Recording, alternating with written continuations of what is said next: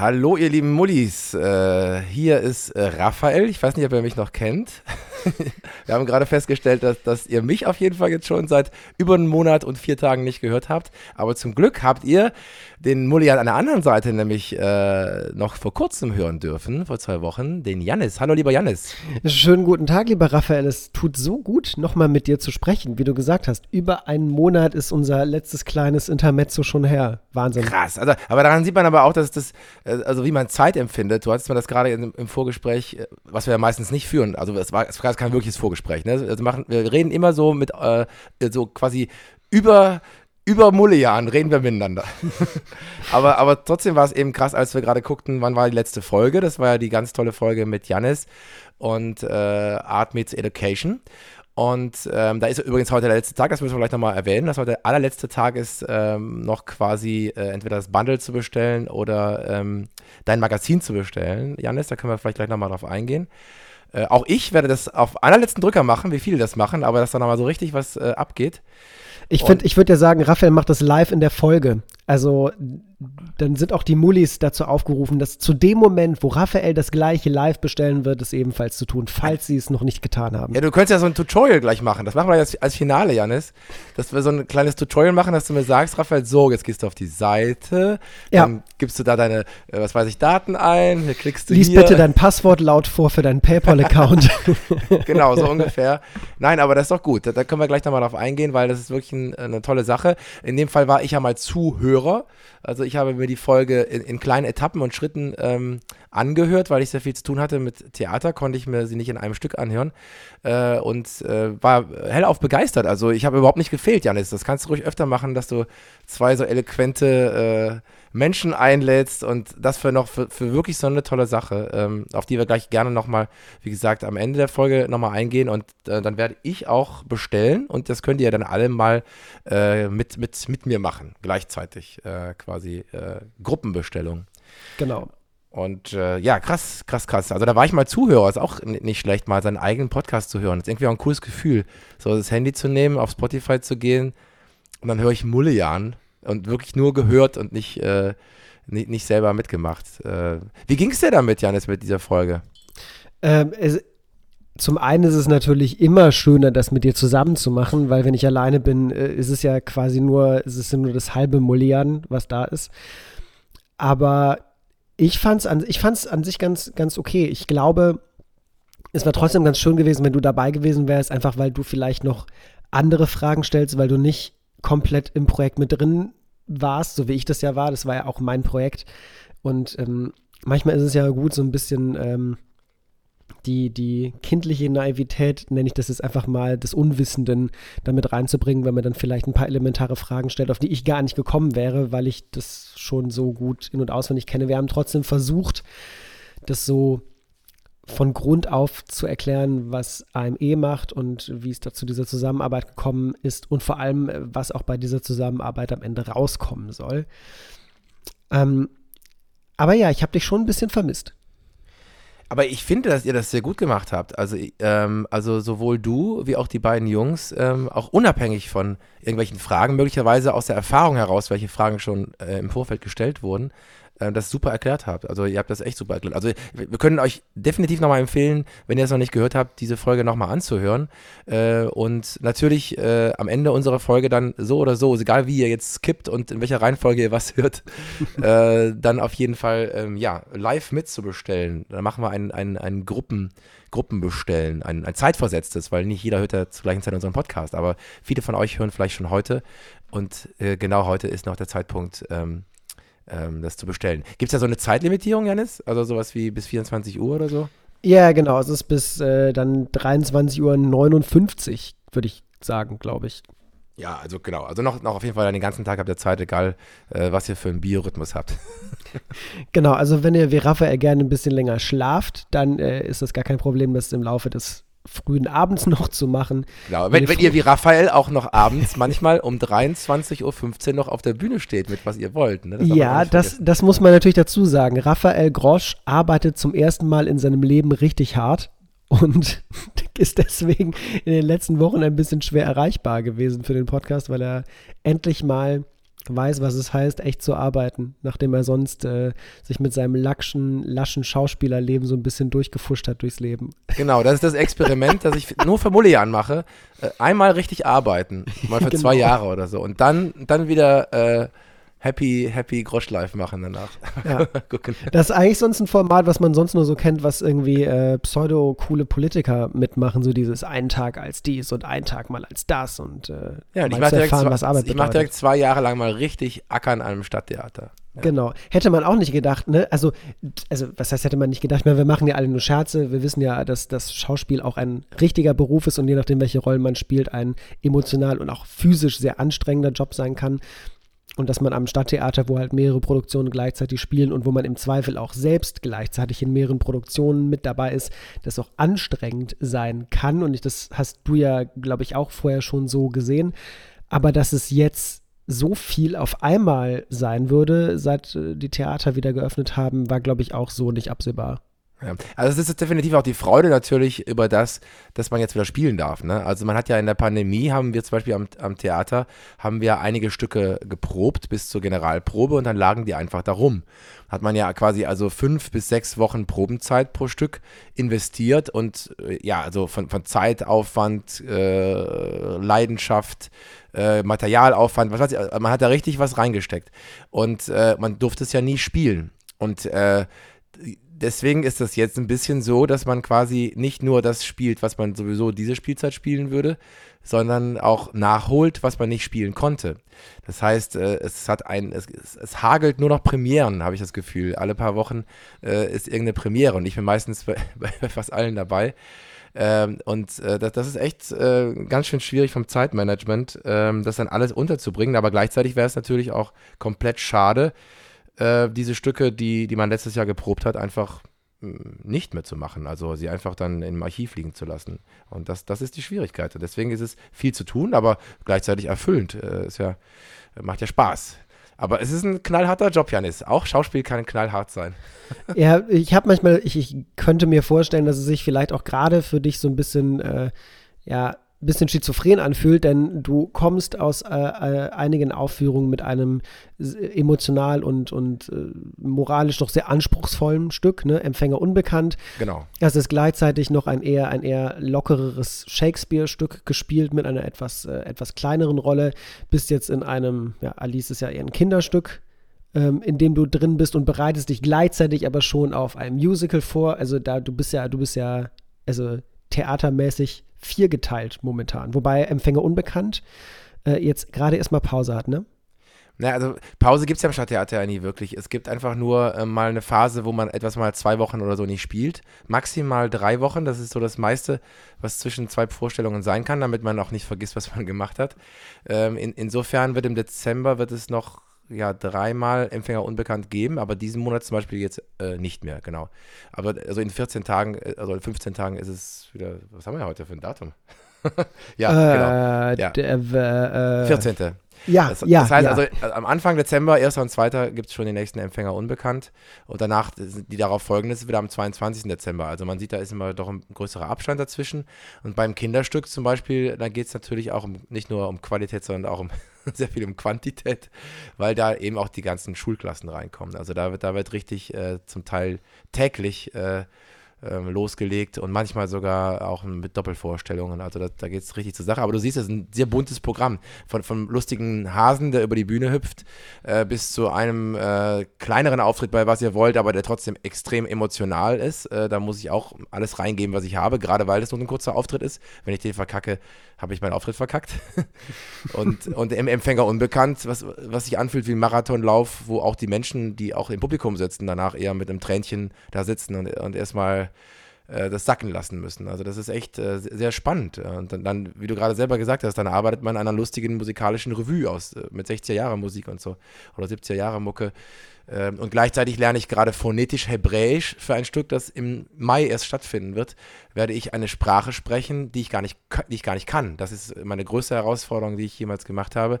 Ich werde mit einer Israelin zusammen phonetisch Hebräisch sprechen. Das heißt, ich weiß natürlich ungefähr, was ich dann inhaltlich sage, aber ich kann die Sprache nicht bis dahin wirklich erlernen. Ich kann sie nur hören, nachsprechen. Über Sprachnachrichten machen wir das oder so oder über Zoom-Calls. Und dann werde ich mir die Sprache phonetisch selber aufschreiben, weil ich weiß nicht, ob ihr schon mal gelesen habt, wie Hebräisch aussieht. Kann man nichts lesen. Und man liest genau in die andere Richtung, von rechts nach links. Und das werde ich zum Beispiel mir jetzt auch drauf schaffen. Und das ist quasi kontinuierliche Arbeit, die ich schon für Mai mache, damit ich dann eine Rolle in dieser Sprache spielen kann. Und da geht es auch immer emotional richtig zur Sache. Das ist verrückt alles. Und dann kommt ja noch dazu, das vermutlich emotional, moralisch, körperlich, psychisch anstrengendste und anspruchsvollste Mulligan, Deutschlands belgischster Podcast. Genau, aber du siehst, auch wenn ich jetzt schon seit über einem Monat nicht mehr dabei war, jetzt ist wieder alles gut. Wenn dazu kam, ist auch noch eine Krankheitswelle. Das ist sehr, sehr interessant. Ich weiß nicht, da fände ich auch mal den Erfahrungswert der Mullians oder der Mullis in dem Fall gut. Und auch deine, Jannis, weil es in meinem Beruf natürlich nochmal anders ist als in anderen Berufen. Dadurch, dass wir letztes Jahr mit 1,5 Meter Abstand nur proben durften, mit FFP2-Masken an und dem größten Sicherheitsprogramm, das man nur haben kann, nämlich in einem Hygienekonzept in Theatern, das unfassbar ist, gab es ja auch nicht nur kein Corona mehr, also in unserem Theater gab es so gut wie keinen einzigen Corona-Fall, sondern dadurch hat man sich auch nicht mehr erkältet. Haben wir ja mal drüber gesprochen, auch für eure Pharmaindustrie auch nicht so richtig cool, wenn die Menschen nicht mehr krank werden. Aber solche banalen Sachen wie Erkältung, Grippe und Gedöns, auch das hat ja nicht mehr stattgefunden, weil wir uns so geschützt haben. Und jetzt, wo wir alle geimpft sind am Theater, wo wir uns alle 2 Tage PCR testen lassen, also damit wirklich alles safe und sicher ist, dürfen wir wieder genauso spielen wie vorher. Das heißt, ohne Maske, ohne Abstand und Theaterspielen heißt nun mal, sich sehr nahe kommen, auch Liebesszenen oder was weiß ich, Szenen, wo man sich wirklich extrem nahe kommt. Auf einmal, wenn dann jemand erkältet ist im Ensemble, dann kriegen es alle so. Und das ist jetzt auch passiert. Rundum hat jetzt jeder irgendwie eine Erkältung oder Grippe oder was weiß ich was gehabt. Wie geht's dir damit? Also ist das bei euch im Beruf ähnlich? Ja, bei uns ist es genau das gleiche Bild wie überall. Es fallen reiheweisen Kollegen aus, weil die einfach von der doch jetzt aufgekommenen Grippewelle halt weggespült wurden. Aber es hat schon im Spätsommer angefangen, dass Leute anfingen, sich Grippe und Erkältung und so weiter zu holen, was ja auch logisch ist, ne? Nur weil wir das jetzt ein Jahr lang mal nicht gewohnt waren, hat es jetzt halt wieder voll reingehauen. Aber es ist gut, es ist halt normal und ist ja auch alles halb so wild. So eine kleine Grippe oder Erkältung steckt man doch in der Regel ganz gut weg. Sagst du, Jannis, weil du nicht Schauspieler, also weil du natürlich auch Schauspieler bist, aber nicht tagtäglich auf der Bühne brüllen musst. Also manchmal spiele ich morgens einen Faselhasen, der gegen Kindergeschrei anspricht und dann abends brülle ich nochmal auf der Bühne. Also das ist wirklich stimmenbelastend. Also wenn man erkältet ist und auf der Bühne steht, manchmal 2-mal am Tag, dann muss man wirklich sich neue Techniken aneignen. Ich habe zum Beispiel jetzt mit Lachsvoxen begonnen. Kennst du das? Ich habe keine Ahnung, was da zum Teufel das sein soll. Ich kann euch das empfehlen. Geht mal auf YouTube und gebt ein LAX Vox, also VOX, Lachsvox. Das ist tatsächlich eine Marke, die haben das damals erfunden. Man kann sich auch einen einfachen Schlauch einfach im Internet bestellen und kaufen und was weiß ich, in Glas reinmachen. Aber letztendlich ist das die Advanced-Version von Lippenflattern. Also das, was man immer gerne zum Aufwärmen macht, dieses da kann man tatsächlich, das ist so ein dicker Schlauch, sag ich mal, also ein bisschen dicker als ein Strohhalm. Und man summt oder singt einen Ton in diesen Strohhalm rein und der Strohhalm steckt dann in einem Becher mit Wasser oder einer Flasche mit Wasser und macht dann Blubberbläschen. Und das ist quasi, also ich weiß nicht, also besser erklärt ist es auf YouTube, indem man mal Lachsvox einfach eingibt. Da kann man tatsächlich seine Stimme schonend aufwärmen und wenn man zum Beispiel erkältet ist und die Stimme belegt ist, wie das zum Beispiel gestern bei mir auch extrem war, wenn man dann morgens ein bisschen Lachsvox macht, oder es gibt auch viele andere Übungen, die man natürlich dafür machen kann, dann wird die Stimme wieder klarer, dann befreit sie sich, ich möchte jetzt nicht so ekelhaft ins Detail gehen, sie befreit sich ein bisschen von der, sag mal, etwas verschleimten Stimme. Aber es ist wirklich, es ist auch für Nicht-SchauspielerInnen, wenn ihr quasi heiser seid, wenn eure Stimme belegt ist und ihr merkt so, boah, da kommt kein Ton heute raus, ganz sanft kann man da auch viele diverse andere Übungen machen, um dann wieder eine bessere Stimme zu haben. Und das ist natürlich das A und O in manchen Berufen, sag ich mal. Genau, das heißt an all die Lehrer da draußen, wenn ihr vollkommen zugerotzt seid, wie Raphael es nicht sagen möchte, aber was er damit meint, Genau. und die Stimmbänder quasi zusammenkleben vor lauter Schleim, dann einfach mal ein bisschen den Strohhalm ins Glas stecken. Eigentlich das, was die Kinder bei jedem Restaurantbesuch immer machen, bis die Eltern irgendwann schimpfen, wenn es anfängt, über den Rand zu platscheln. Ja, aber die schreien ja auch außerhalb des Strohhalms. Das heißt, wenn du in diesen Strohhalm, der wesentlich dicker als ein Strohhalm ist, der hat so einen Durchmesser von 1 Zentimeter oder so. Also wie so ein Gartenschlauch. Wie so ein Gartenschlauch eigentlich. So ein bisschen kleiner, also zwischen Strohhalm und Gartenschlauch, da bist du gut dabei auf jeden Fall. So ungefähr. Dann hören die anderen ja nichts davon fast. Also du singst oder summst einen Ton und später auch gerne eine ganze Melodie, also man fängt mit so einem Ton an, ins Wasser rein. Das heißt, das ist so, als würdest du in der Badewanne untertauchen und Töne machen. Also man kriegt davon, das klingt dann ganz dumpf. Also auch für die anderen ein Genuss, nicht die Lautstärke mitzubekommen. Und ich sag mal, professionelle Sänger und Sängerinnen, die machen das sehr viel, die singen dann auch richtig laut da rein irgendwann. Aber man beginnt eben, gerade wenn man jetzt krank ist, natürlich mit ganz leichten Tönen. Also wichtig ist, dass es eben leicht ist, dass die Stimmbänder nicht irgendwie direkt die volle Kraft bekommen. Das ist ja wie, wenn man Sport macht. Man fängt ja nicht direkt an zu sprinten, wenn man kalt ist. Also erstmal wärmt man sich auf, stretcht sich ein bisschen. Und genau das macht man mit der Stimme eben auch, dass die so ganz sanft an die Töne rankommt und dadurch entschleimt sie sich auch, in Verbindung natürlich mit viel Trinken, kann ich immer nur sagen, trinken. Und ich meine damit kein belgisches Starkbier, sondern Och.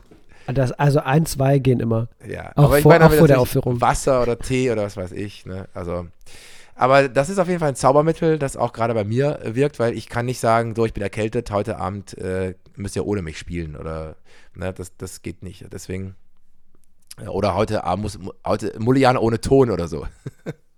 Das wird dann auch schwierig. Das wäre dann quasi eine Solo-Folge, nur mit dem Unterschied, du bist dabei und hörst zumindest zu. Genau, da kann ich dir immer schreiben. Ich schreibe dann immer, was ich sagen möchte. Ja, genau. Und du sagst das dann. Das ist doch ganz gut. Das könnte man mit Olli auch mal machen. Der Olli schreibt uns live bei einer Aufnahme, dann schalten wir ihn live dazu, was er sagen möchte und macht einen Live-Kommentar oder so. Ja, weil er schreibt ja sonst gerne live, während er hört. Also wenn er nicht arbeiten muss, wenn wir die Folge rausbringen, wenn er frei hat am Wochenende, dann bekommen wir von ihm, das ist ganz lustig, ist immer wie so ein bisschen Live-Ticker beim Hören. Das ist so, wie viele Leute das tatsächlich machen, wenn sie sich lange Sprachnachrichten hin und her schicken. Ich mache das auch mit einer ehemaligen Kollegin, die ist gerade mit ihrem Freund, beziehungsweise jetzt mit ihrem Verlobten, auf Weltreise und wir schicken uns auch immer so 15- bis 20-minütige Sprachnachrichten hin und her und erzählen, was so abgeht. Und die gehört zu diesen Menschen, die macht sich Notizen, während sie meine Nachricht hört und schreibt das auf und schickt mir das als Nachricht. Das ist das kenne ich aber auch. Super, super praktisch. Das kenne ich auch tatsächlich. Jetzt sehr viele, die das machen, die dann live quasi dir schreiben, während sie hören. Manchmal ist es natürlich lustig, weil dann in der Nachricht noch irgendwas kommt, worauf dann schon vorher eingegangen wurde oder so. Kannst du mir noch das und das sagen? Und dann sage ich dir, das kommt noch am Ende der Nachricht oder so. Aber ja, aber das ist übrigens eine guter Cliffhanger hier zu sagen, der Olli, der schreibt uns ja immer. Wie macht er das eigentlich, Jannis? Also wie kann er uns erreichen? Oh, Olli kann uns erreichen, wie alle anderen Mullis uns erreichen können. Zum einen über unsere Instagram-Seite Mullian Podcast, über unsere Facebook-Seite, die er als Mittel der Wahl benutzt, um sich an uns zu richten. Da findet man uns unter Mullian, Deutschlands belgischster Podcast. Alternativ könnt ihr uns auch ganz klassisch und altmodisch eine E-Mail schicken an mullianpodcast@gmail.com oder ihr schickt Bitten um Autogrammkarten an 45278 Prüm. Ich habe keine Ahnung, ich habe gerade irgendwas gesagt, das ist natürlich nicht wahr. Wie kommst du gerade auf Prüm, Janis? Ich hab keine Ahnung. Ich war in meinem Kopf so irgendwas zwischen Ostbelgien und Trier und Prüm schien mir so irgendwo in der Mitte zu sein. Dazwischen. Interessen. Trier und Essen ist Interessen. Oh, das wäre gut Interessen. gewesen. Interessen. Nein, aber das ist ja auf jeden Fall könnt ihr auf jeden Fall das gerne machen und wir freuen uns einfach über euer Feedback tatsächlich. Und also das ist tatsächlich schön immer zu lesen. Ihr schreibt uns ja sowieso immer auf allen Kanälen. Manchmal schreibt ihr auch Jannis persönlich oder mir, aber wir können es auch gerne immer über unsere offiziellen Kanäle einfach machen. Dann kriegt es auch einfach ein bisschen mehr. Da haben wir noch so ein Reichweiten-Ding so. Also, ja. Ein kleiner Boost. Genau, ein Booster. Aber wo Booster, Janis? Boah, guck mal, heute kommen aber die Übergänge hier. Hast du schon geboostert, Janis? Oder wann würdest du boostern? Oder würdest du boostern? Also bei uns ist es so, dass wie die erste Impfung mit Spritze 1 und Spritze 2, das wurde bei uns von unserem Arbeitgeber organisiert. Und die organisieren tatsächlich für uns auch die Booster-Impfung, für die ich mich auch angemeldet habe. Und die ist auch schon in 4 Wochen, glaube ich, am 15. Dezember werden wir schon geboostert. Ich persönlich halte das für sinnvoll, vor allem bei diversen Alters- und Gesundheitsklassen, wie das halt auch damals bei der ersten Impfung gewesen ist, Risikogruppen und so weiter und so fort. Theoretisch, wenn man sich die Zahlen gerade anguckt, müsste man sagen, es ist vermutlich auch für die anderen sinnvoll, aber wir wissen ja, ich bin da ein bisschen voreingenommen als fieser Sklave der Pharma-Lobby und der größten bösen Big Pharma-Unternehmen. Dementsprechend war das für mich gar keine Frage, ob ich das mache. Für mich war sofort klar, wenn es geht, haue ich mir das Zeug sofort rein. Ja, da gibt es übrigens ja auch eine Folge, Janis, auf die wir immer wieder hinweisen. Eine ganz gute, wirklich sehr informative Impffolge mit Experten, also ne, nicht nur mit uns beiden. Und aber da gibt es übrigens einen Unterschied, Janis, zwischen, das merke ich gerade bei meinen Eltern. Meine Eltern, die jetzt ja schon zu der älteren Gruppe gehören oder zu der vulnerableren, die möchten gerne boostern, warten aber krampfhaft in Belgien auf einen Termin gerade, der jetzt hoffentlich bald kommt. Während in Deutschland kriegst du es ja aktuell nachgeschmissen, wenn man mal ganz ehrlich ist. Also in Deutschland ist ja eher so, dass es zu wenig Impfwillige gibt und dass man eigentlich auf den Impfdosen sitzen bleibt. Ist dir das auch schon aufgefallen oder weißt du, wie das ist? Also der Unterschied zwischen Belgien und Deutschland da? Nee, also ich glaube tatsächlich, dass man vor allem noch auf die Leute wartet, die sich zum ersten Mal impfen lassen.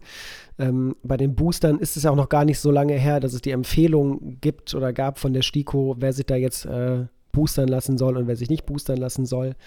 Und ich meine schon gelesen zu haben, dass es jetzt auch einige Leute gibt, die sich an die Hausärzte wenden, um das machen zu lassen. Ich weiß zum Beispiel, also meine Freundin Ronja, die ist schon geboostert, was aber daran liegt, sie hat damals den Impfstoff von Janssen bekommen, den belgischen Impfstoff, das war eine Einmaldose. Okay. Und bei denen war sowieso angeraten, dass sie ein bisschen früher sich schon boostern lassen, weil halt diese Einmalgabe sowieso schon von vornherein nicht so eine ganz hohe Sicherheit, nicht so einen ganz hohen Schutz geboten hatte wie die Zweifachimpfung. Deswegen war die schon dran. Und ich habe halt einfach das Glück, dass mein Arbeitgeber da sehr hinterher ist, hinter dieser ganzen Corona-Thematik. Und dementsprechend, wie beim letzten Mal auch schon, die Impfung im Unternehmen selbst organisiert und auch selbst bezahlt.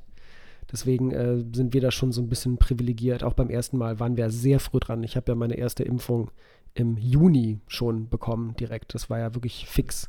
Ja, aber guck mal, da war es noch ein Privileg, ne? Da war ich ja auch zum Beispiel ein bisschen privilegiert durchs Theater. Aber mittlerweile ist es ja eher so, in Deutschland kannst du eigentlich zu jedem Arzt gehen oder es gibt auch viele Impfaktionen, dass irgend so ein Bus auf dem öffentlichen Platz oder so steht oder so. Also überall gibt es Aktionen, wo du dich also wer sich impfen lassen will, kann sich gerade impfen lassen. Also es gibt eigentlich in Deutschland fast keine Ausrede, den Impfstoff nicht zu bekommen. Während in Belgien, glaube ich, ist das ein bisschen anders, ne? Du kannst nicht einfach zum Hausarzt gehen und dich impfen lassen.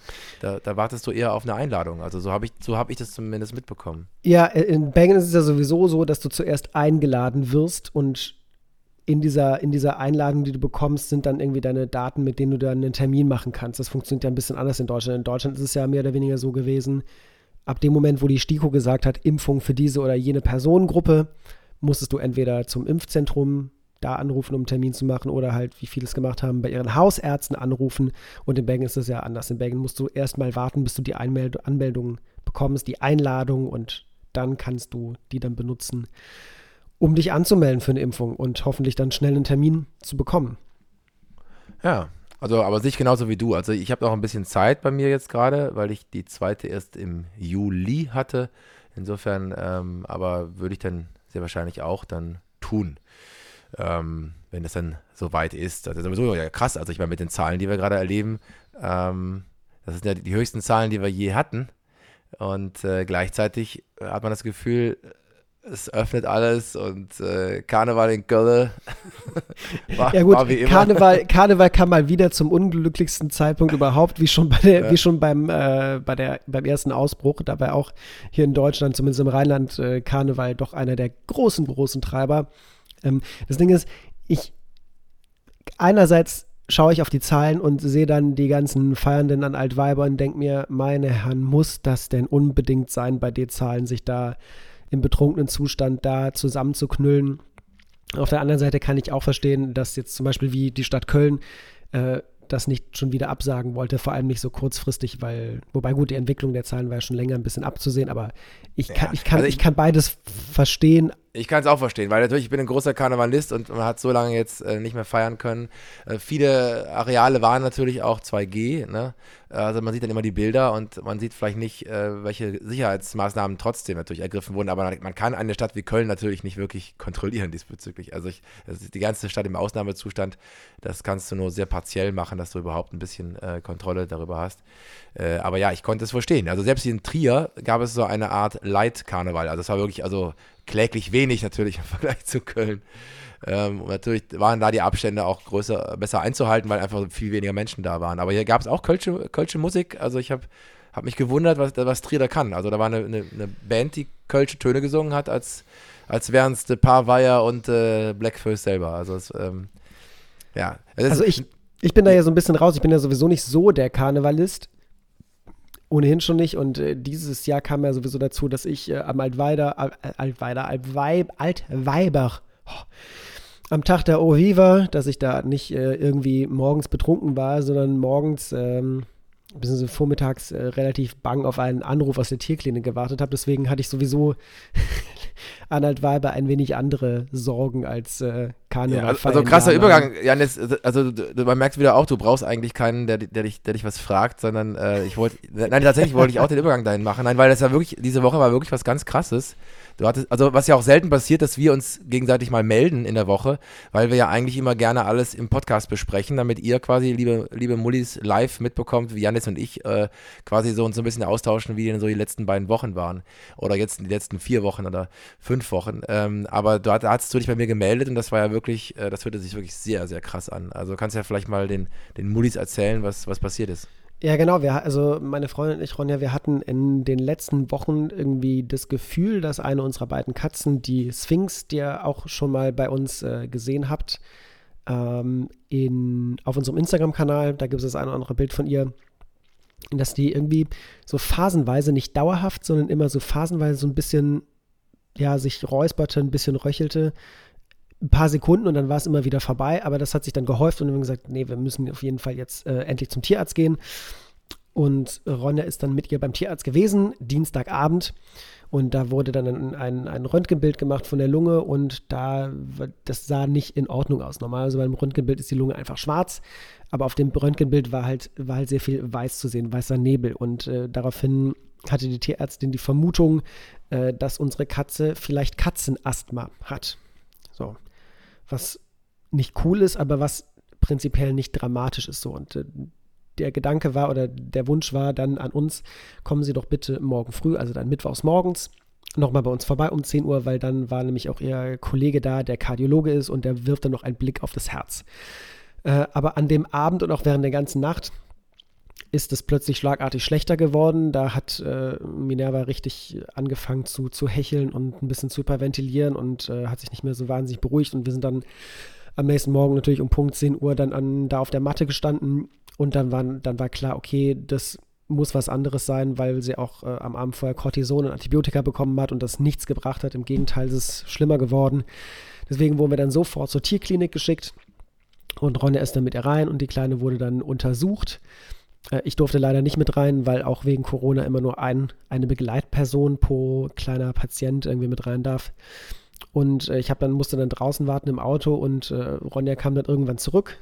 Einige Zeit später total aufgelöst, weil die Ärzte ihr gesagt haben, dass unsere kleine Katze an einer Herzerkrankung leidet, deren Namen ich nicht aussprechen kann, was aber nicht so wichtig ist. Im Grunde ist es so, dass der Herzmuskel an einer Seite verdickt und so das Herz Schwierigkeiten hat, das Blut in den Körperkreislauf zu pumpen aus dem Lungenkreislauf, weswegen es zu einem Rückstau kommt des Blutes, und das wiederum führt dazu, dass sich Wasser oder Flüssigkeit sammelt in der Lunge, und das erschwert natürlich nach einer gewissen Zeit, wenn da genug Wasser drin ist, das Atmen. Und das war bei unserer Katze wohl schon sehr weit fortgeschritten, also nicht nur die Lunge, sondern auch im Thoraxbereich war überall Flüssigkeit, weswegen sie sehr, sehr, sehr schlecht nur Luft bekommen hat. Und genau, das ist halt eine Krankheit, die leider nicht heilbar ist. Und es ist ein sehr, sehr weit fortgeschrittenes Stadium, was verwunderlich ist, weil unsere Katze auch erst 4 Jahre alt ist, also noch sehr klein und eigentlich viel zu jung, um schon so schwer erkrankt zu sein. Und man hat uns dann gesagt, dass unsere Minerva jetzt in so einer Sauerstoffbox liegt, damit die Sauerstoffzufuhr besser funktioniert und an einen Tropf angeschlossen ist mit einem Entwässerungsmedikament, damit sowohl die Lunge als auch der Thoraxbereich nicht mehr so voller Wasser sind und sie auch wieder besser und tiefer Luft holen kann. Und dass sie da jetzt drin liegt, damit es ihr besser geht und damit sie vernünftig Luft bekommt und sie muss dann auch über Nacht da bleiben. Und das, was halt für uns so das Schlimmste war, ist, dass die Ärzte uns gesagt haben, weil das eben schon so weit fortgeschritten ist, könnte es prinzipiell jeden Moment sein, dass unsere Katze stirbt.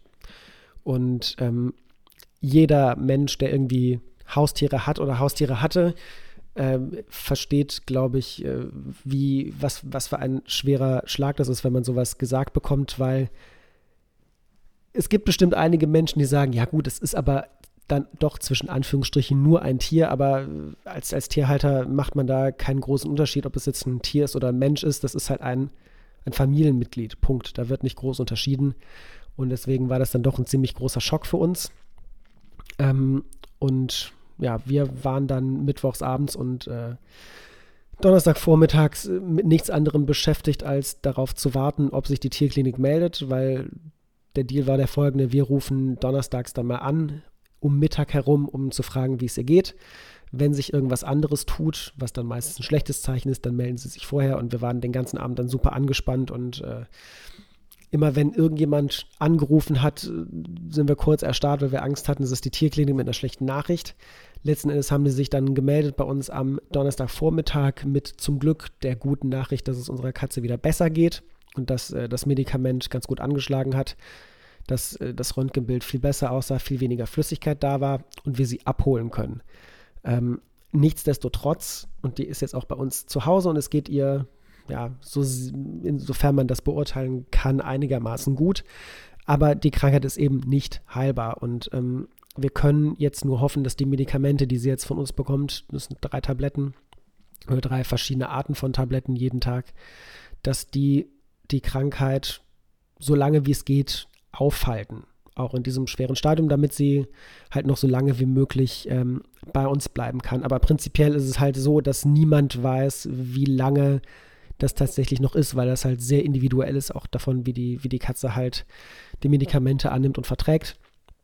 Kann sein, dass wir sie noch 1 Jahr haben, 3 Jahre, 5 Jahre. Es kann aber auch sein, dass sie nur noch einen Monat da ist. Und ja, dementsprechend waren wir die letzten Tage, sind immer noch etwas angespannt. Auch wenn wir jetzt gerade aktuell das Gefühl haben, dass sie mit den Medikamenten ganz gut zurechtkommt und die auch ganz gut funktionieren. Ja. Ja, was für eine krasse Geschichte, Janis. Du hast mich ja quasi so Live-Ticker-mäßig ein bisschen auf dem aktuellen Stand gehalten, weil das auch im Hinblick auf unsere Folge, du hast ja auch gesagt, also je nachdem, was passiert, siehst du dich auch emotional nicht in der Lage, die Folge zu machen, logischerweise, weil, also ich kenne das selber auch, wir haben auch Katzen immer gehabt, tatsächlich, wie du selber gesagt hast, manche Menschen denken sich so, ey, ist doch nur eine Katze, stell dich doch nicht so an. Wer ein Haustier hat, wie du selber sagst, ob es eine Katze ist, ein Hund, ein Kaninchen, ein Hamster, was weiß ich was, also du baust eine Bindung auf zu so einem Tier und wie du selber gesagt hast, das Tier das gehört mit zur Familie, ist ein Familienmitglied. Und wenn da was ist, wusste ich auch, wie es mir selber immer ging, auch meiner Familie und deswegen kann ich dich da extrem gut verstehen. Aber insofern gab es ja was sehr Positives, ne? Also ich meine, dass sie sich nochmal so gut erholt hat, vielleicht schafft sie es ja auch, sich dauerhaft nochmal gut zu erholen. Ja, also wie gesagt, dauerhaft gut zu erholen bedeutet nur, dass es so lange wie möglich dauert, bis sie irgendwann an der Krankheit stirbt, weil das irgendwann dazu führen wird, das ist unvermeidlich. Man kann halt jetzt tatsächlich nur hoffen, dass es halt noch ein Weilchen dauert, bis es soweit ist und vor allem, dass es ihr, bis es soweit ist, halt auch gut geht, so genau. gut wie möglich geht Genau. und sie nicht leiden muss. Das ist halt für uns das denke ich mir auch, also weil das wird ja nichts bringen. Also wenn sie dann, ne, also wenn man das verlängert und sie darunter leidet, das hoffe ich, dass die Medikamente das eben auch können. Ja, auf jeden Fall sehr, sehr krass. Also wenn ihr mal Minerva sehen wollt, du hast ja auch sie gepostet, ne, auf unserem Insta-Kanal, dann könnt ihr Mullis ja auch einfach auch alle unterstützen, sag ich mal so. Bisschen positive Energie.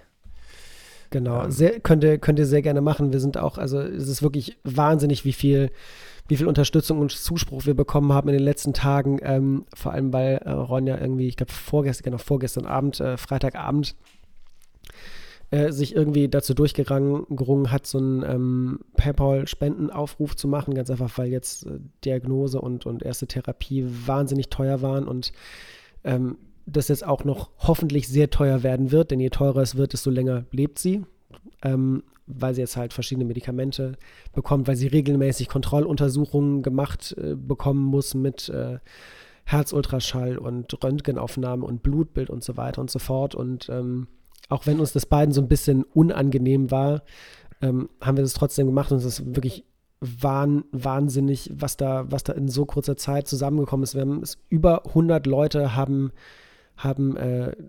irgendwie Geld gespendet, Freunde von uns, Leute, die wir nur beiläufig kannten, auch sehr viele Leute, die wir gar nicht kennen, die weder Ronja und ich kennen.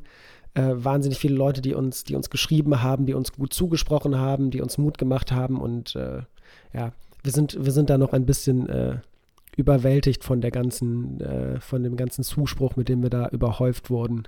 Ja, krass, ja, das war auch die Frage, die mir natürlich sofort auf der Zunge brannte. Wie das eigentlich bei Menschen ist ja klar, wir sind alle krankenversichert und wenn wir ins Krankenhaus kommen, dann wird alles getan, damit wir wieder gesund werden. Und als du jetzt auch gerade beschrieben hast, das ist ja eine richtig gute Klinik, die ja wirklich alles getan hat und ansonsten wäre es sicherlich auch ganz anders ausgegangen. Das ist ja sicherlich sehr teuer, deswegen habe ich mich auch mal gefragt, gibt es eigentlich auch es gibt doch bestimmt auch die Möglichkeit, eine Krankenversicherung für Tiere zu machen, aber ist das sinnvoll oder also in welchem Bereich bewegen wir uns denn da? Also ist ja bestimmt wahnsinnig viel Geld, was das denn eben kostet. Also es gibt es tatsächlich, nur wie die meisten Menschen haben wir irgendwie da nie dran gedacht, dass sowas sinnvoll sein könnte, weil wir da vielleicht einfach blauäugig sind, weil wir, obwohl ja Minerva eine Rassekatze ist, natürlich die Möglichkeit, dass sie schwer krank wird, vollkommen ausgeschlossen haben, weil es einfach eine Sache ist, an die man nicht denkt, weil man da auch nicht gerne dran denkt. Wir werden zwar jetzt noch versuchen, also für Mathilda auf jeden Fall und für Minerva auch noch eventuell eine Versicherung abzuschließen. Unser Versicherungsagent sucht da gerade ein paar Sachen raus, aber bei der Diagnose ist es doch eher unwahrscheinlich, dass eine Versicherung es noch annimmt, weil das halt vollkommen klar ist mit so einer Diagnose, kostet diese Katze die Versicherung nur Geld. Und deswegen ist es vermutlich eher unwahrscheinlich. Aber ja, ich glaube jetzt, also wir waren zweimal beim Tierarzt und zweimal in der Klinik mit ihr. Und allein die paar Tage, ich glaube, das waren knapp 800 Euro, die jetzt in 3 Tagen zusammengekommen sind an Tierarztkosten. Und da wird noch einiges draufkommen durch, wie gesagt, die Medikamente und die Nachsorgeuntersuchungen. Und ja, aber es ist, wie gesagt, es ist absolut wahnsinnig. Ich glaube, allein in diesem Spendenpool sind fast 1300 Euro drin. Und Ronja hat auch noch von Tätowierern, die arbeitet im Tattoo-Studio, von Tätowierern irgendwie, glaube ich, knapp 500 Euro irgendwie bekommen und so. Also von allen Seiten kam Hilfe und es ist mittlerweile so viel geworden, dass wir schon gesagt haben, wenn es die Kosten, die wir jetzt bisher hatten und jetzt dieses Jahr voraussichtlich und so weiter und vielleicht auch Anfang nächstes Jahres, wenn das übersteigt, dann werden wir den Restbetrag, der zusammengekommen ist, dann einfach in Minervas Namen an eine Tierschutzorganisation oder eine Tierhilfe einfach spenden, damit die Gelder, auch wenn wir sie dann zwischen Anführungsstrichen nicht mehr brauchen, damit sie da trotzdem einem guten Zweck noch zugeführt werden. Ja, das ist sehr gut. Aber toll, dass sich so viele beteiligt haben, ne? Das ist krass. Absolut. Und es ist tatsächlich weniger das Geld, als halt eher das Wissen, dass da so viele Leute sind, die an uns denken und zusätzlich noch geschrieben haben und die sagen, okay, die beiden beziehungsweise die 3 und wenn man Mathilda dazu zählt, die 4, den wollen wir unterstützen. Das ist halt tatsächlich das, was sich am besten noch anfühlt. Ich meine, klar, das Geld hilft auch, weil es einfach wahnsinnig teuer ist, aber das ist tatsächlich eher zweitrangig fast, würde ich sagen, bei dem, was da passiert ist in den letzten Tagen. Ja, also dann sind die Däumchen gedrückt jetzt einfach, dass es ihr gut geht, also dass es ihr noch lange gut geht einfach. Ja, und wenn ihr unterstützen wollt, könnt ihr natürlich auch da gerne unterstützen. Wie hattet ihr das, auf welchem Kanal kann man das sehen, wie man euch unterstützen kann? Kann man das auch auf Instagram bei euch noch sehen? Oder? Das kann man auf Instagram bei uns sehen. Das kann man, glaube ich, sogar sehen auf unserem Mullian. Auf jeden Fall bei Facebook. Da habe ich nämlich, als ich schon angekündigt habe, dass unsere Folge diese Woche ein klitzekleines bisschen später rauskommt, hatte ich ein bisschen dazu geschrieben, wie gerade Stand der Dinge ist und dass wir gerade ein bisschen andere Sorgen haben. Da gibt es auf jeden Fall den Link zu sehen und auch auf unserer Instagram-Seite ist es auch da. Aber wie gesagt, wir sind über unser ursprüngliches Ziel schon weit hinausgestoßen. Also deswegen, wenn da jetzt jemand dabei ist, darf er da gerne noch einen Euro reinschmeißen, wenn er möchte. Das ist aber zumindest für uns jetzt gerade absolut nicht mehr notwendig. Und wie gesagt, sollte da doch noch jemand zusätzlich Geld reinschmeißen, dann, wenn es Minerva nicht zugute kommt, dann kommt es irgendeinem anderen Tier zugute, das Hilfe braucht. Ja, und sowieso, ihr wisst ja am Ende der Folge, das bald schon kommt, wird sowieso nochmal eine andere Unterstützungsmöglichkeit geben. Ne? Also um das nochmal zu teasern gleich. Krasses Thema, Jan. Von so einem Thema ist es schwierig, auch wieder in andere Themen weiter zu rutschen, weil Mullian ist ja wirklich, also wer Mullian noch nicht kennt, wenn es tatsächlich noch Menschen auf dieser Welt gibt, die Mullian nicht kennen, reden wir wirklich über alles. Also wir reden über das, was in den letzten 2, 3, jetzt 4 Wochen oder so passiert ist, was alles kommen wird. Wir reden über persönliche Dinge, wie ihr gerade gemerkt habt, genauso wie über weltglobale Dinge oder auch Politik in Deutschland oder Belgien also es ist eigentlich, wie man an der Theke steht und eben mullt. Alles ist dabei und dazu gehören eben auch solche Themen wie die dich jetzt gerade so beschäftigt haben. Also das ist ja ein extrem wichtiges Thema. Dagegen wirken die anderen fast belanglos, aber auch die haben ihre Berechtigung dann. Genau, wir sprechen über Dinge, die präsent sind und wir sprechen auch über Dinge, die nicht präsent sind. Und apropos nicht präsent, was macht eigentlich Armin Laschet? Sehr schöner Übergang. Aber schön, Jan, mittlerweile kennen wir uns so gut, dass ich auch irgendwie probiert habe, wie kommen wir jetzt zu Armin. Tatsächlich wollte ich zu Armin Laschet. Und liebe Mullis, ihr könnt uns glauben, wir haben uns nicht abgesprochen. Wir sprechen uns nie ab. Ich wollte zu Armin Laschet, aber ich wusste nicht, wie komme ich da hin. Ich finde, er ist eigentlich gar nicht viel weniger präsent als vorher, weil und da finde ich übrigens auch noch einen guten Übergang zu Fernseh-Comebacks des Jahres. Ja, also ich meine, das kann man auch nicht beachten, dass es Wetten, das gab mit über 14 Millionen Einschaltquote, wirklich ein Wahnsinnserfolg, egal wie man das bewertet oder nicht bewertet, und ein nicht ganz so erfolgreiches, aber trotzdem auch interessantes TV Total mit Sebastian Puffpaff, oder heißt er Puffpaff? Ja, Puffpaff, der jetzt quasi so ein bisschen auf Rab macht, aber gefühlt auch irgendwie aus der Konserve geholt wurde. Also Kulisse gleich, alles gleich so als hätte es nie eine Pause gegeben. Keine Ahnung, ist vielleicht für manche Nostalgiker sehr schön. Auf der anderen Seite denkt man sich, das ist nochmal ein bisschen auch weitergegangen im Leben. Aber der hat zum Beispiel jetzt auch einen Knopf, diese berühmten Stefan Raab-Knöpfe mit diesen Zitaten, wo auch Armin Laschet ständig in der Sendung präsent war. Also er ist dann vielleicht nicht immer so, wie er es gerne möchte, aber dann trotzdem präsent letztendlich. Aber klar, es ist, wenn man mal ganz ehrlich ist, ich kenne sehr viele Menschen, die Armin Laschet persönlich kennen auch. Lustigerweise auch jetzt in Luxemburg, wir haben ja eine Was ihr wollt-Produktion zusammen mit Luxemburg gemacht. Der Intendant in Luxemburg und gleichzeitig Regisseur kennt Armin Laschet zum Beispiel auch persönlich. Ich lerne immer mehr Menschen kennen, die mit ihm befreundet sind oder waren. Die immer wieder sagen, was das für ein toller Mensch ist, im Vergleich zu sehr vielen anderen Politikern, also privat gesehen. Und dann gibt es dann aber auf der anderen Seite den Armin Laschet, wie er sich nach außen verkauft, der sehr vieles verkackt, der nicht weiß, also ich meine, wir brauchen nicht alles wieder aufzuzählen, was er alles im Wahlkampf verkackt hat. Nee, wir wissen das ja. Armin Laschet ist der Typ auf der Party, der die dicke Frau fragt, ob sie schwanger ist.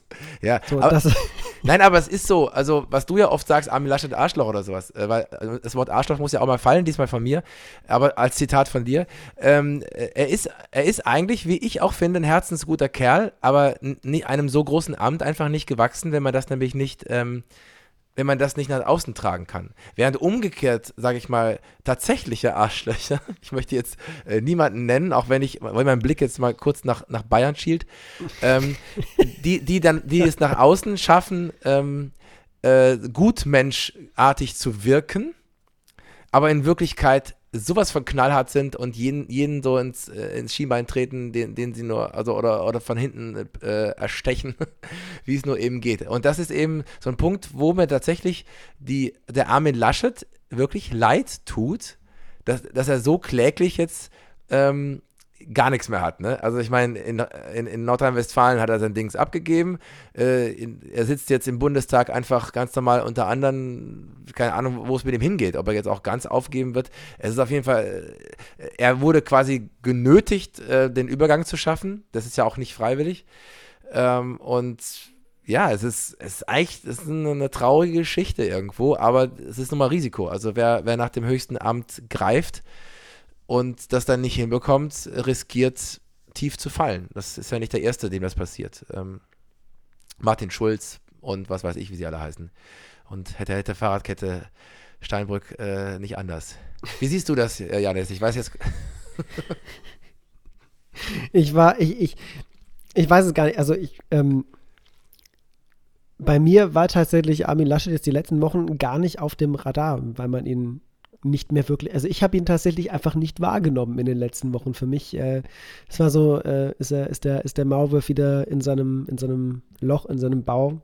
Sagt man Bau bei einem Maulwurf? Ich weiß es nicht. Weiß ich auch nicht. Aber ist auf jeden Fall ist in seinen Tunneln wieder verschwunden und leckt da irgendwie seine Wahlniederlagswunden. Ja, aber er ist ja, also im Moment hat er noch was zu tun. Ich habe gerade einen traurigen Vergleich, den ich jetzt lieber lasse. Also ja, komm, nee, jetzt nein, ein trauriger Vergleich ist, wenn jemand stirbt. Dann hast du erstmal, nein, sorry, das ist auch jetzt übertrieben. Das war auch nicht cool, nicht wirklich cool nach der Story von eben. Aber du hast, sobald ein Mensch noch Aktionen hat, so, das ist ja auch sehr oft so, man muss ganz viel machen und noch so erledigen und dies und das. Und dann kommt ja eigentlich der Verarbeitungsprozess, der kommt ja erst immer, wenn du nichts mehr zu tun hast. Das heißt, im Moment hat er wirklich damit zu tun, für seine Nachfolge zu sorgen, das zu organisieren, dass gewählt werden kann, dass die Kandidaten sich nicht gegenseitig zerfleischen, dass die CDU überhaupt noch eine Existenzberechtigung haben wird und vielleicht irgendwann mal wieder Volkspartei wird, keine Ahnung. Das übernimmt er ja schon. Also da hat er noch aktiv was zu tun. Wenn dieser Prozess dann vollbracht ist oder durchzogen ist oder vollzogen ist, dann wird er wirklich in der Bedeutungslosigkeit erstmal verschwinden. Keine Ahnung, ob man ihn noch ins Europaparlament schickt. Ich weiß nicht, was man noch mit ihm vorhat. Irgendwas zaubert er sich noch aus dem Hut irgendwann mal und macht wieder was. Könnte ich mir bei ihm vorstellen. Aber ansonsten verschwindet er in der Bedeutungslosigkeit, während er jetzt immer noch natürlich damit beschäftigt ist, für die Nachfolge zu sorgen und dadurch in Pressekonferenzen ja immer noch auftaucht und man ihn doch hin und wieder mal hört. Aber Also ich finde ja, seine Nachfolge ist ein tolles Stichwort. Die CDU hat ja nach der Wahlniederlage lang und breit erklärt, ja, wir müssen uns verändern, wir müssen uns verjüngen, anders aufstellen, umstrukturieren, bla bla bla bla. Wenn jetzt tatsächlich Friedrich Merz Vorsitzender der CDU ist, dann wird mit dieser einen Personalentscheidung werden alle guten wie sagt man das so schön an Silvester? Alle guten Vorsätze ja direkt mal wieder über Bord geworfen und versenkt. Wenn jetzt der 66-jährige konservative Parteivorsitzender würde. Ja, aber guter Vergleich, weil, also, wie wir ja wissen, Neujahrsvorsätze werden ja sowieso nie eingehalten. Also, wer setzt schon Neujahrsvorsätze um? Also, ich glaube, wer generell Ziele im Leben hat, setzt die um, aber wer sich die nur Neujahr vornimmt, hat die meistens nach 3 Wochen schon wieder vergessen. Und so wäre das ja dann in dem Fall auch. Aber ist die gute Frage, wie ist denn deine Prognose? Siehst du wirklich da Friedrich Merz in die Position kommen? Ich ehrlich gesagt nicht. Ich habe irgendwie, vielleicht bin ich auch zu gutgläubig, habe ich das Gefühl, es wird jemand anders. Ich weiß es nicht. Ich weiß auch nicht, was ich mir wünschen möchte. Ich weiß nicht, ob ich mir einen Vorsitzenden für die CDU wünschen würde, der dazu führt, dass es in der CDU tatsächlich einen Wandel gibt, oder ob ich mir nicht einen ganz furchtbar erzkonservativen Vorsitzenden wünsche, der dazu führt, dass die CDU sich noch weiter in ihre Einzelteile zerlegt. Ich bin da noch unsicher, mit wem ich da halten soll und wem ich da meine Gunst zusprechen soll. Ja, ich bin bei keinem richtig euphorisch. So, ne? Also wenn ich das so höre. Aber apropos gute Vorsätze und Versprechungen über Bord werfen, was ist da eigentlich mit den Grünen los? Die schenken der FDP aber auch das allerletzte Hemd, wenn die FDP darum bittet, ne?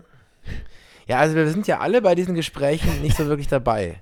Ne? Also wir kriegen, die ganze Wahrheit kriegen wir ja noch um die Ohren gehauen.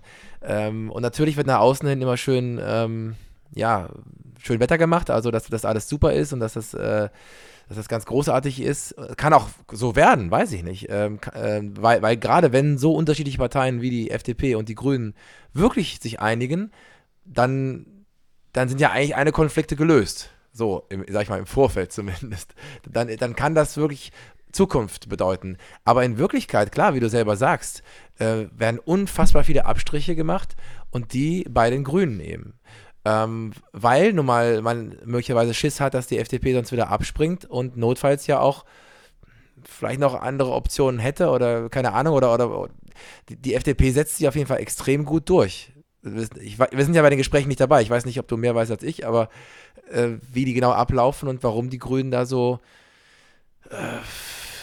so vieles von ihren Vorsätzen abgeben und die FDP so viel durchsetzt, ob es an den Personen liegt.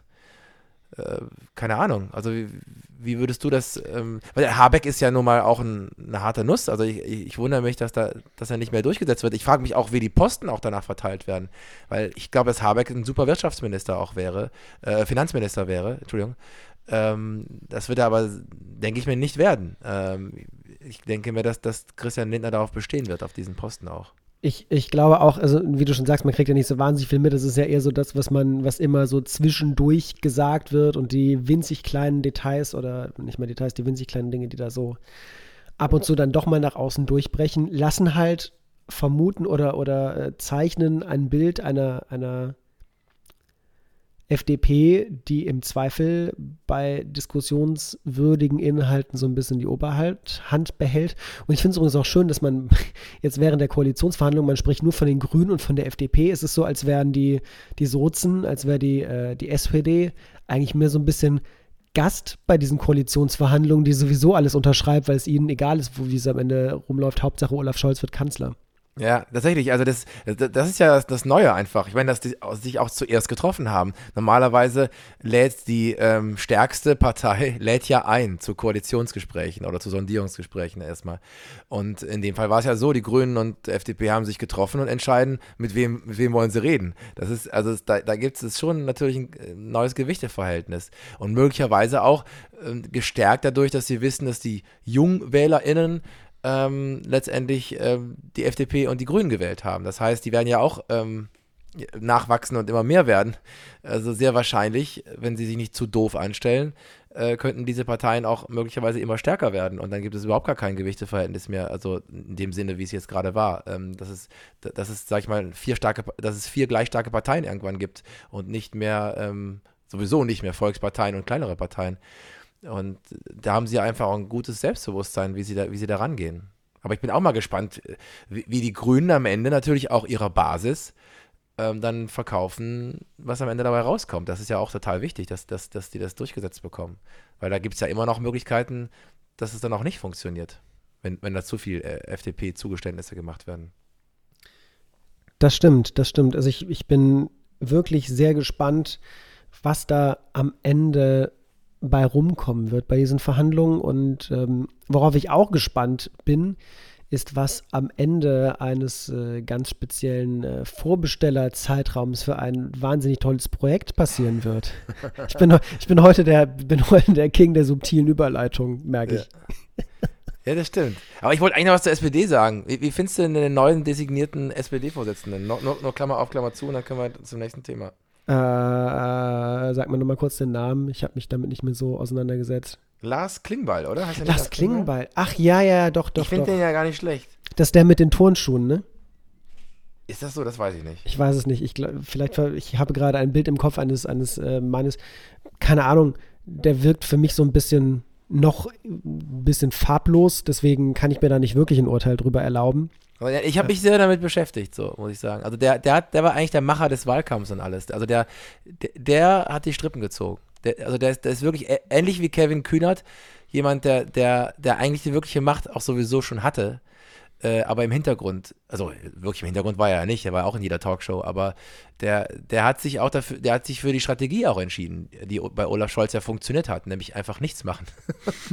Aber das ist ja auch das gut abgeguckt. Nein, aber es ist ja eine Strategie. Also man hätte ja auch in Aktionismus treten können. Letztendlich hat er dafür gesorgt, dass es auf jeden Fall Kernaussagen der SPD gab. Die gab es ja. Also wenn man gefragt hat, wofür steht die SPD, da kam man mit Mindestlohn und Gedöns und was weiß ich was. Also die hatten zumindest ihre Aussagen so gut platziert, dass jeder sie aufzählen konnte, was bei der CDU nicht der Fall war. Und einfach zu sagen, ach guck mal, lass dich die anderen mal zerfleischen. Wir machen mal kurz die Kanzlerraute und warten ab. So, also das ist mit auch sein Werk, auch wenn das jetzt vielleicht banal klingt, aber man hat im Nachhinein auch Interviews und so veröffentlicht oder Gespräche, wo das war kein Zufall. Die haben nicht einfach nur nicht gewusst, was sie machen sollten, sondern das war die Strategie. Die ist aufgegangen. Und, apropos Kanzler, ich muss dich jetzt unterbrechen, apropos Kanzlerraute, was macht eigentlich die gute Angie gerade? Ich habe eben bei Instagram einen Post gesehen von Funk. Funk ist so das junge Netzwerk von ARD und ZDF, von den Öffentlich-Rechtlichen, und die haben einen Post abgesetzt, auf dem stand so, liebe Angela Merkel, so als kleiner Reminder, du bist schon immer noch Bundeskanzlerin. Es wäre toll, wenn du gerade in der Situation, weil es ein bisschen Kacke gerade ist, vielleicht nochmal so was Lustiges tun würdest wie, weiß ich nicht, Politik machen. Meld dich mal. Ja, aber Janis, ich guck mir die Nachrichten schon immer genau an. Also es gab ja jetzt auch eine Bundestagsdebatte. Das Problem von Angela Merkel ist, gleichzeitig ist es aber auch klug von ihr, dass sie schon Olaf Scholz überall mit reinholt. Sie hat ihn ja auch jetzt, ich weiß gar nicht, welcher Gipfel das war, wo sie ihn sogar mitgenommen hat. Also das musste sie gar nicht. Sie nimmt ihn mittlerweile überall hin mit, und auch jetzt bei der Bundestagsdebatte die treten quasi jetzt schon zu zweit auf, was das Ganze nicht stärker macht, weil beide halten sich zurück. Die eine, weil sie nicht mehr lange Kanzlerin ist, und der andere, weil er noch nicht Kanzler ist und auch noch gar nicht weiß, also so sicher ist das ja erst, wenn es wirklich unterschrieben ist. Aber also sie holt ihn mit ins Boot. Das finde ich wiederum eine tolle Größe, dass sie nicht dann auch nochmal eine One-Woman-Show macht oder so, sondern sie holt ihn mit ins Boot. Und die Appelle sind für mich auch nicht stark genug. Also beide sind dann sehr zurückhaltend. Jetzt auch jetzt in dieser schweren Pandemie, jetzt auch mal ein Machtwort zu sprechen und so. Aber es gab diese Woche zum Beispiel diese Bundestagsdebatten, die ein bisschen schlapp waren. Also sowieso frage ich mich, also wer wird charismatisch sein? Da kommen wir wieder zum gleichen Thema wie eben. Also wer werden die charismatischen Figuren sein in der nächsten Regierung? Für mich ist es irgendwie nicht, es ist und bleibt nicht Olaf Scholz, keine Ahnung. Er wird irgendwie verwalten oder keine Ahnung, er wird irgendwie was machen, aber die großen Lichtgestalten werden, glaube ich, eher von den Grünen und von der FDP kommen. Das glaube ich auch. Oder in der SPD in den Reihen, die jetzt in den Startlöchern sitzen. Klar, also wenn irgendwann mal ein Kühnert mit an die Macht kommt, und auch Lars Klingbeil ist ein Kaliber. Also wenn du dich länger mit ihm beschäftigst, also das sind Leute, von denen wird man noch hören.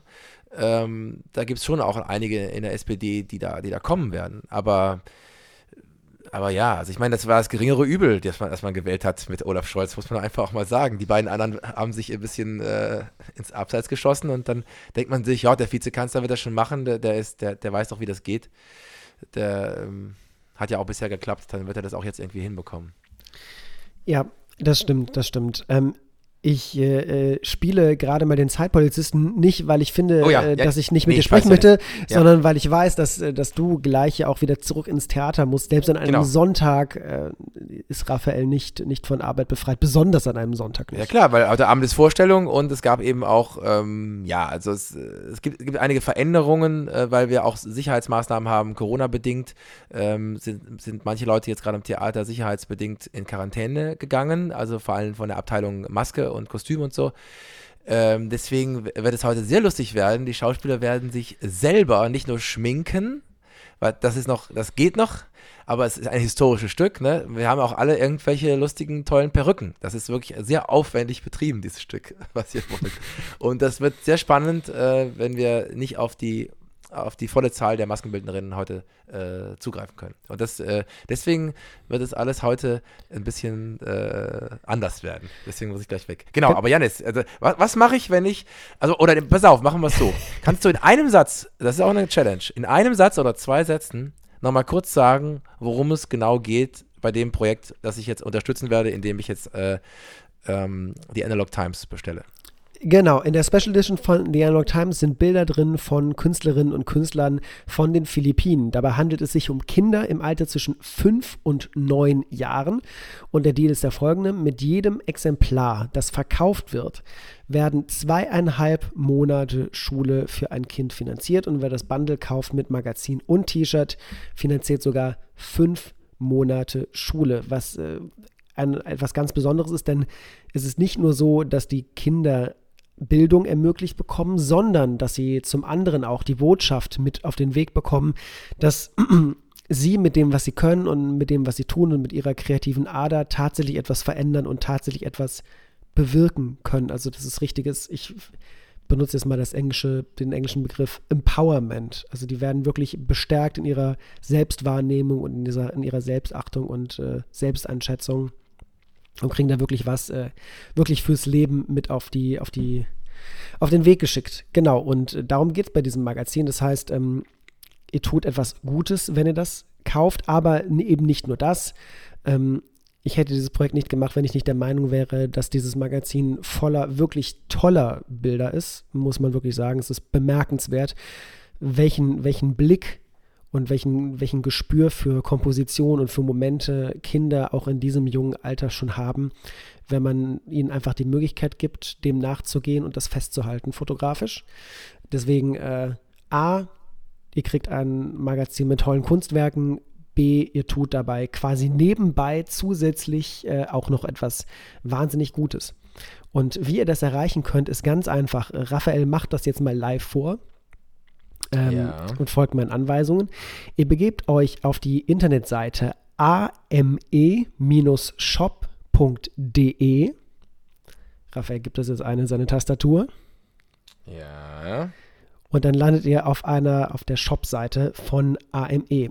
Dann scrollt ihr ein kleines bisschen runter und dann seht ihr auch schon direkt auf dieser Startseite groß AME meets TAT mit einem wunderbaren Bild auch von dem Magazin. Da klickt ihr ganz einfach auf den Button zum Produkt und dann kommt ihr auf die Produktseite, auf der ihr euch erstmal noch ein paar Bilder angucken könnt zu dem Magazin und wo ihr auch entscheiden könnt, hey, möchte ich gerne einfach das Magazin haben oder möchte ich gerne das Magazin zusammen mit dem T-Shirt bestellen. Das wählt ihr aus, wählt die Menge aus und klickt dann auf Jetzt vorbestellen und dann landet das Ding im Warenkorb. Und wie es vom Warenkorb aus weitergeht, sehr einfach, ihr geht zur Kasse, schließt das Ganze ab. Ich glaube, zahlen kann man entweder über PayPal oder Kreditkarte oder was auch immer. Und dann werden wir in 2 Wochen bin ich in Hamburg und an dem Tag werden wir Magazine und T-Shirts eintüten und verschicken. Das heißt, das Ding landet auf jeden Fall auch noch dann Anfang Dezember bei euch. Also auch ein ideales Weihnachtsgeschenk, falls ihr Freunde oder Familienmitglieder habt, die Kunst interessiert sind. Ja, perfekt. Das habe ich gerade jetzt gemacht, Jannis. Ich muss es noch abschließen. Und übrigens, also es geht der Weg auch, habe ich gerade gesehen, wenn ihr auf die Instagram-Seite geht Genau. von Art Meets Education, habt ihr direkt einen Link auch dahin. Geht auch. Also dann unterstützt ihr vielleicht auch noch die Instagram-Seite dazu, dass ihr da vielleicht auch ein Follow lasst, wie man so schön sagt. Genau. Lasst übrigens auch gerne ein Follow auf der Seite von Mulian, Deutschlands belgischen Podcast. Auch eben, da genau. haben wir natürlich den Link hinterlegt zu der Folge, wo wir darüber sprechen und auch zum Magazin selbst. Auf meinem Profil gibt es genug Veröffentlichungen, genug Posts mit dem Link zum Shop und ansonsten ame-shop.de ist auch eine sehr leicht zu merkende URL und da könnt ihr das bestellen und das dauert wirklich 20 Sekunden und ihr habt euch da was Tolles nach Hause geholt und gleichzeitig was Gutes getan. Ja, sehr geil. Sehr, sehr geil. Das ist doch schön. Also da macht Mulian auch Werbung. Also Genau. machen er sowieso gerne natürlich auch mal Werbung in eigener Sache, aber in dem Fall ist es ja wirklich für eine tolle Sache. Und Jan, jetzt nochmal ein großes Lob übrigens für die tolle Folge. Also wir sind ja schon ehrlich bei Mulian. Ich sage auch mal, wenn ich was nicht so cool finde. Aber nee, also war ein geiles Interview, habe ich gerne zugehört. Also ich habe meinen eigenen Podcast mal gerne gehört, das ist auch geil, ne? Weil es ist auch schöner, wenn man selber sich selber anhören ist immer so ein Ding. Das mache ich nicht so richtig gerne. Das mache ich dann nur manchmal, wenn es ganz neu ist oder so, um mal zu gucken, was man vielleicht für Fehler gemacht hat oder was man verbessern könnte. Aber ja, es war schön, euch zuzuhören und gleichzeitig ja, zu sehen, wie engagiert auch die beiden Jungs da einfach sind und das ist ja auch ein geiler Antrieb im Leben, finde ich, wenn man spürt, dass man was Gutes tut. Also das gibt einem auch eine geile Power. So. Auf jeden Fall. Ach, Jannis, schön war das wieder. Schön, wunderschön. Ja, das hat mir gefehlt, mit dir zu sprechen. Auch wenn es schön war mit dem Interview, aber es hat mir gefehlt, mit dir zu sprechen. Das ist doch gut, das machen wir jetzt. Ich habe eine Idee, Jannis. Sollen wir das einfach alle 2 Wochen machen?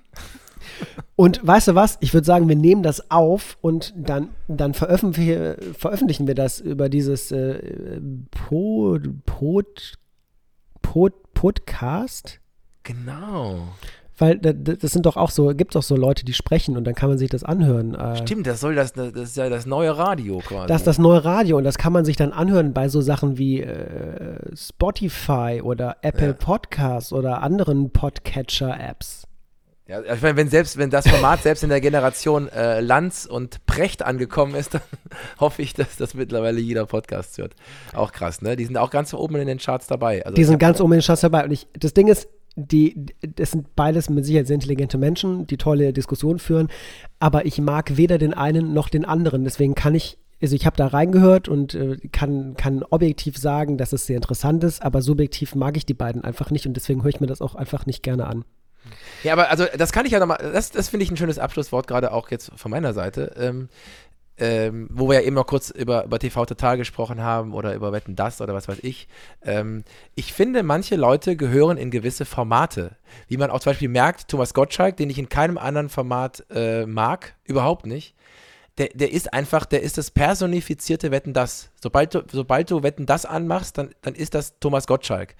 Ob man das mag oder nicht. Also, aber es war Wetten, dass at its best. So, also, das ist einfach er. Andere haben das probiert, können es nicht. Und Lanz sollte seine abendliche Sendung machen, die er, finde ich, also meine Meinung, gut macht. Ich höre mir die gerne an. Und Precht kann auch gerne seine Sachen machen. Vor allem soll er Bücher schreiben. Und in Talkshows sitzen und sich selber geil finden.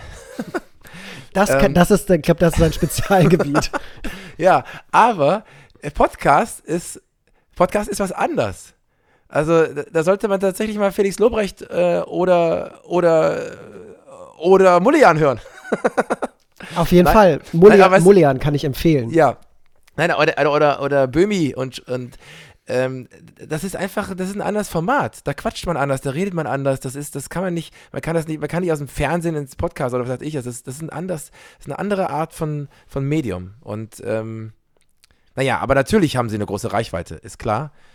Auf Spotify vielleicht nicht so viel wie auf den anderen Hitlisten, weil Spotify ja auch sehr viel, sag ich mal, Exklusivproduktionen haben, die es nur auf Spotify gibt. Somit sind sie zwar auch bei den ersten mit dabei, aber sind nicht der allererste. Aber ja, spannend. Und wenn ihr uns helfen wollt, dass wir auch da mal oben mit dabei sind unter den Top 5, ne? Wisst ihr, was ihr zu tun habt. Und wir wollen das nicht nur in Luxemburg sein, sondern auch in Belgien und Deutschland. Genau. Deswegen hört es fleißig, empfehlt es, folgt uns gerne in den Podcast-Apps, auch das hilft. In diversen könnt ihr auch Bewertungen hinterlassen, auch das hilft uns auf jeden Fall. Und ansonsten schreibt uns, wenn ihr Fragen habt, wenn ihr Wünsche habt, wenn ihr Anmerkungen habt, wenn ihr irgendwas anderes loswerden wollt. Wir haben immer ein offenes Ohr und vor allem haben wir viele Wünsche für euch übrig für einen tollen Sonntag.